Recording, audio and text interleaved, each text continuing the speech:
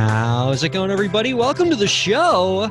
You are listening to the Break the Business podcast. I'm Ryan Carella, and it is a pleasure to have you here this week. We are two for the price of one this week. Joining us on the program this week are the two founders of the De Novo Agency, an organization that partners with independent musicians to assist them in finding more business opportunities by utilizing data-driven marketing. De Novo is also launching Songflowr, a music distribution service for artists that features a simplified payment structure. You can find out more about their work by visiting www.denovoagency.com and www.instagram.com/Songflowr, and that is Songflowr with no E. We are happy to welcome James Landry and Elliot Tousley onto the Break the Business podcast. Hello, gentlemen. Welcome to the show. Well, I think James broke out right at the very inopportune time, but this is Elliot, and I'm happy to be here. Hey, Elliot. Good to hear from you, and I'm sure we'll get James back real soon.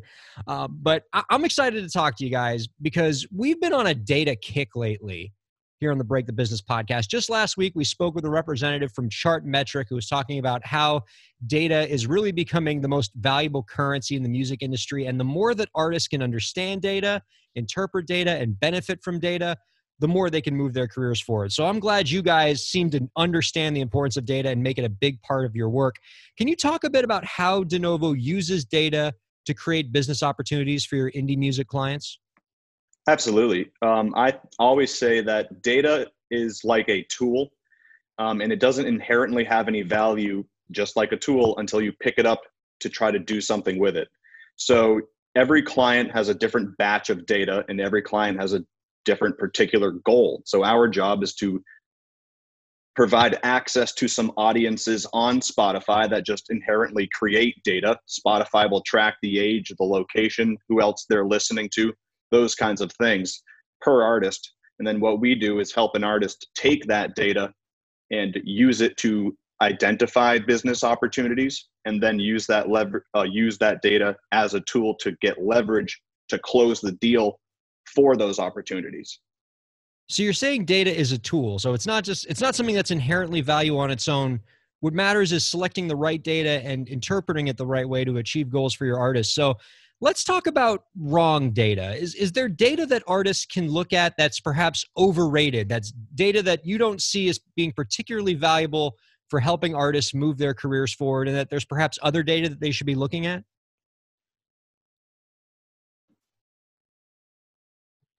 Yeah, so I always tell artists to be wary of the streaming number and not focus on just that streaming number going up on their songs. This is data nonetheless, but all that really is can be an inflated number. It can be based off of fake plays, streams, fake followers, stuff like that. What we always encourage is looking at the total picture. So we're looking at ratios. How many saves do you get to monthly listeners? How many followers did you get to monthly listeners? How many playlist placements did you get on Discover Weekly or on repeat or Release Radar? Because these numbers are more valuable than just saying my song has 20,000 streams. That makes a lot of sense. And I can tell you with a lot of the artists that I know and I work with, there's a temptation to sort of gravitate towards the ego boosting numbers, the number, your Facebook followers, your streams. You like to see those numbers nice and big because it makes you feel good. But if you don't get those numbers the right way, because maybe you're getting fake followers or fake streams, or it's not coupled with some of those ratios you talked about, then the only thing that it's boosting is your own ego, but it's not actually moving your career forward. So I'm glad that you identified that. I want to hear a bit about how you guys use data on a day-to-day level. Can you tell me, either one of you, about a success story that you had with one of your artists where you use data to move their career forward? Sure. Mainly, we analyze data to do two things. Mostly the clients that we work with are independent artists who are just now crossing over that point from fun music hobby into profitable music business, or aspiring to be profitable. And it's changed from like a fun hobby to, hey, how can I make some money with this? And we're big on promoting quote unquote old music, because for an independent artist, even if your music was made 8 months ago, it's still new to everyone who hasn't heard it yet. So the first thing we do with clients that fit our particular wheelhouse, we do this literally every day, is we say, hey, let's take a song or two that are quote unquote old, and let's use those to test an audience. And then we're going to do two things. We're going to find which song seems to resonate the best with not only fans in general, but with Spotify. If Spotify can take a song and say, hey, we think this one might be the one that's scratching the surface on giving us the data we need to figure out who your target audience is, we're going to test this one in 200 Discover Weekly playlists, maybe. What we do is first we run the experiment to see which song might be the one that resonates the most with Spotify. And two, at the same time, when that data is just being generated, it inherently will tell you, hey, look, your most popular city is San Francisco, and people who seem to resonate with you the most are 20 to 25, and they also like these 3 or 4 artists. Well, now instead of saying, hello, the world, fans of pop music or hip hop music, now you can say, well, I have fans here, here, and here. They're this old, and they like these other people. Let's find a lookalike audience that matches the data that I have. I love that. The more that you can make your data speak to demographics, and the more that you can make it granular so you know exactly where to be directing your efforts, so you're not just shouting your music into the wind, but everything that you're doing is purposeful. It's directed to the audience that loves your music the most. I love that. That makes a lot of sense. I'm interested in your client intake process. So when a client comes into DeNovo, how do they pay you? What does the process look like for, how you work with them and the benefits you give them?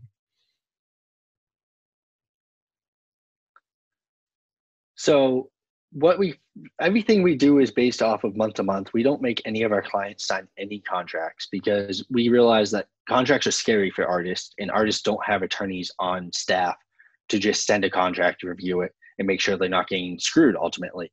So what we do is month to month upfront payments and guarantees on placements. So we guarantee so many placements in such a large audience, and to make sure that they get a certain reach.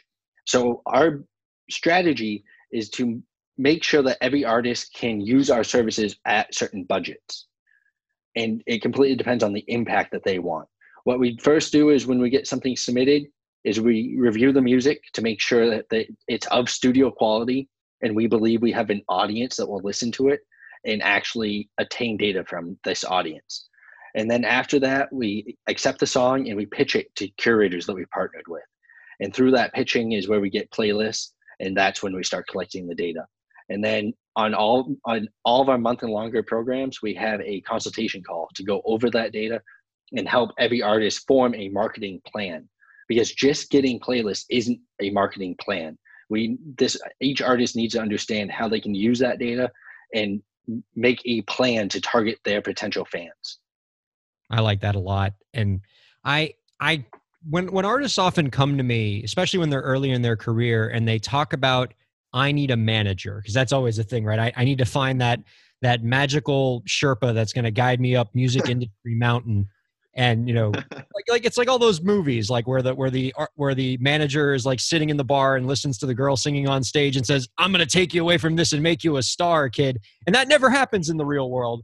And so I tend to discourage artists from trying to just find a manager that's going to fast track you up music industry mountain, when really they're probably just going to take all your money. And what I try to tell artists to do instead is, don't try to find a manager that's going to take 15% and not do anything for you. Find instead companies and organizations and people that do a lot of the services that you expect a manager to do, but do them on like a one-time limited basis where you pay them up front and they have specific deliverables. And then if you want to work with them again, you can work with them again. But if you don't, then it's over and you're not stuck with them.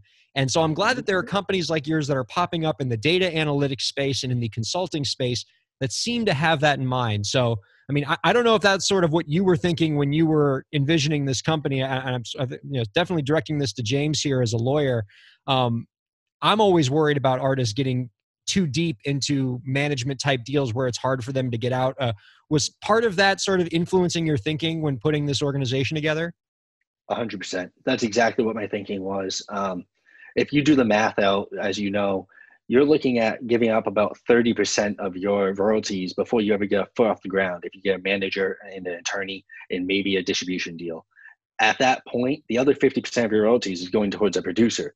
If you're a rap artist on standard, So you're looking at maybe getting 5 to 10% of your own money when it comes to your music if you sign away everything just in hopes of making it. If you can do the same thing without giving up royalties, that's what we encourage everyone to do. Any deal you can get without giving up royalties is better off in the long run, because if a song does take off, you're not going to be hampered by what you gave up before. Well, Guy, you're speaking my language now. Good. Glad to finally find an entertainment lawyer in this world who I'm copacetic with on this. This is great. Well, before we get to our final question that we ask all of our guests, I would be remiss if I didn't talk about your new program, Songflowr. This is a distribution service, and certainly this is a crowded space, right? There are no shortage of organizations that can distribute your music and put it on all the streaming platforms, and maybe even radio, internet radio platforms, and things like that. What makes Songflowr different? You said something interesting there, where there are a lot of players in this space, but the thing is they all do the exact same thing. None of them do it any better or worse than their competitor. It is very much a service that is either on or off. The difference is how you pay for it. All of the distributors take some sort of reoccurring payment, whether it's a percentage of equity in your streams, or if it's $25 per year for unlimited uploads, but the January 1st, as soon as that comes and you don't pay, they take your music down. So maybe when you're 28 making music, it's a lot of fun, but you're 32 and you might be done. You don't necessarily want your music to disappear. You're still paying until the day you die, potentially. So the thing that makes Songflowr different is that it will be the first, and as far as I know, the only distribution platform where artists can pay one time, keep 100% of their royalties, and that's that.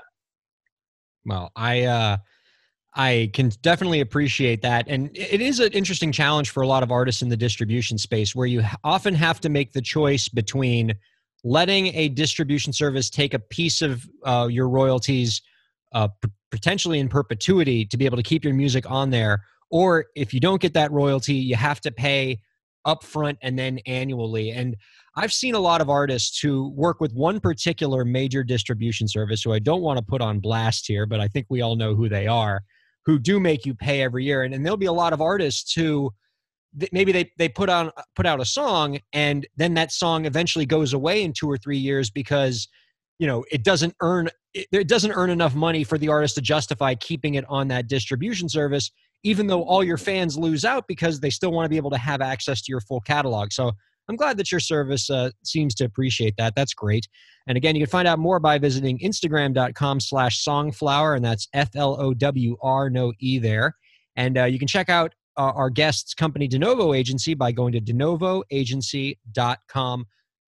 Elliot, James, this has been awesome. Before we let you go, I want to ask this last question to each of you. We'll have Elliot answer first. Do you have any last tips to share with the indie artist listeners to help them move their careers forward? Set measurable goals. Making it is not a goal. Set a measurable goal that you can measure progress in. And don't be releasing new music all the time purely for the sake of being new. Remarket what works until you have a fan base that is tired of it. I love it. That makes a lot of sense, using those existing resources. And James, can you close us out? Yeah. So what I would say is have a budget. If you had $10,000 to spend on your music in the year, do not go through all $10,000 in a week. The more consistent exposure is more important than blasting everyone once. On average, a person needs about 30 touches to become familiar with you and give you a chance. So if you make that $10,000 stretch over a year, you will reach that 30 number and get more people to listen to your music and potentially become fans. Great insight all around. You can find out more about our guests' work by visiting denovoagency.com. That's DENOVO agency.com. Elliot, James, it sounds like you guys are two friends of the indie artists, so we love having you on here. Don't be a stranger. We'd love to have you guys on again real soon. We'd be happy to be back, and we'll have to have you on our podcast as well. That'd be a hell of a time. Oh, it would be my pleasure. That sounds fantastic. Thank you all for being here, and thank you all for listening to the Break the Business podcast. Hey, what's going on, everybody? This is Elliot Tousley from DeNovo Agency. Welcome back to the Business of Music podcast. Thank you for listening. What you just heard was an appearance that James Landry and I had on the Break the Business podcast. So if you enjoyed it, go and throw them a review. If you have more questions about how we help independent artists, please join us at denovoagency.com, and we can tell you how we use data-driven music marketing to grow independent artists. See you soon.